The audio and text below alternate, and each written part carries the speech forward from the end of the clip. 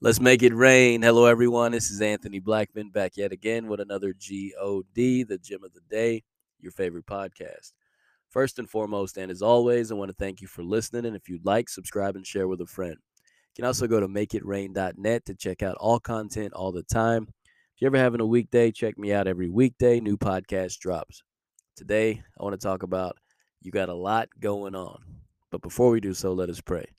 Dear Heavenly Father, we come to you thanking you for your word that goes forth and prospers in which the thing it was sent. Your love, your mercy, and your grace, and the ability to see your face every time we open and read the word of God. We thank you in all these things. In Jesus' name, amen. That being said, you got a lot going on. Now, this is something I like to say. I've been saying it since I was a kid, and unfortunately, it's not in a positive way. When I say it, I'm letting someone know they're doing too much. Got a lot on your plate. You're not doing it, you know, 100%. You probably need to reevaluate and cut ties with some of those things. That's how I say it. You got a lot going on, meaning you're doing too much and you're not doing it great. The reason why I say that is because in Matthew chapter 11, verse 28, when we have a lot going on, we can come to him to give us the rest we need. Sometimes we have a lot on our plate.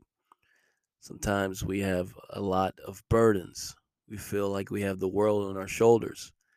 And this is what he says: Come to me, all you who labor and are heavy laden, and I will give you rest.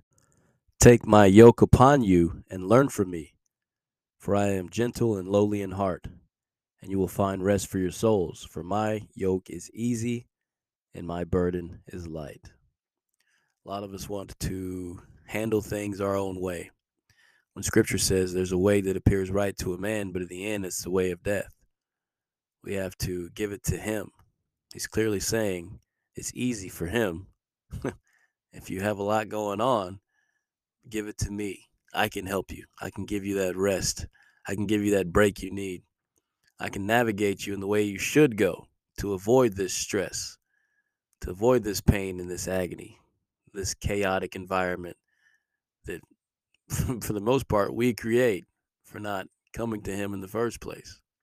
He's saying, I will give you rest. When you have a lot going on and you feel overwhelmed, he says, that's good. Come to me. My strength is made perfect in weakness. That's what he says.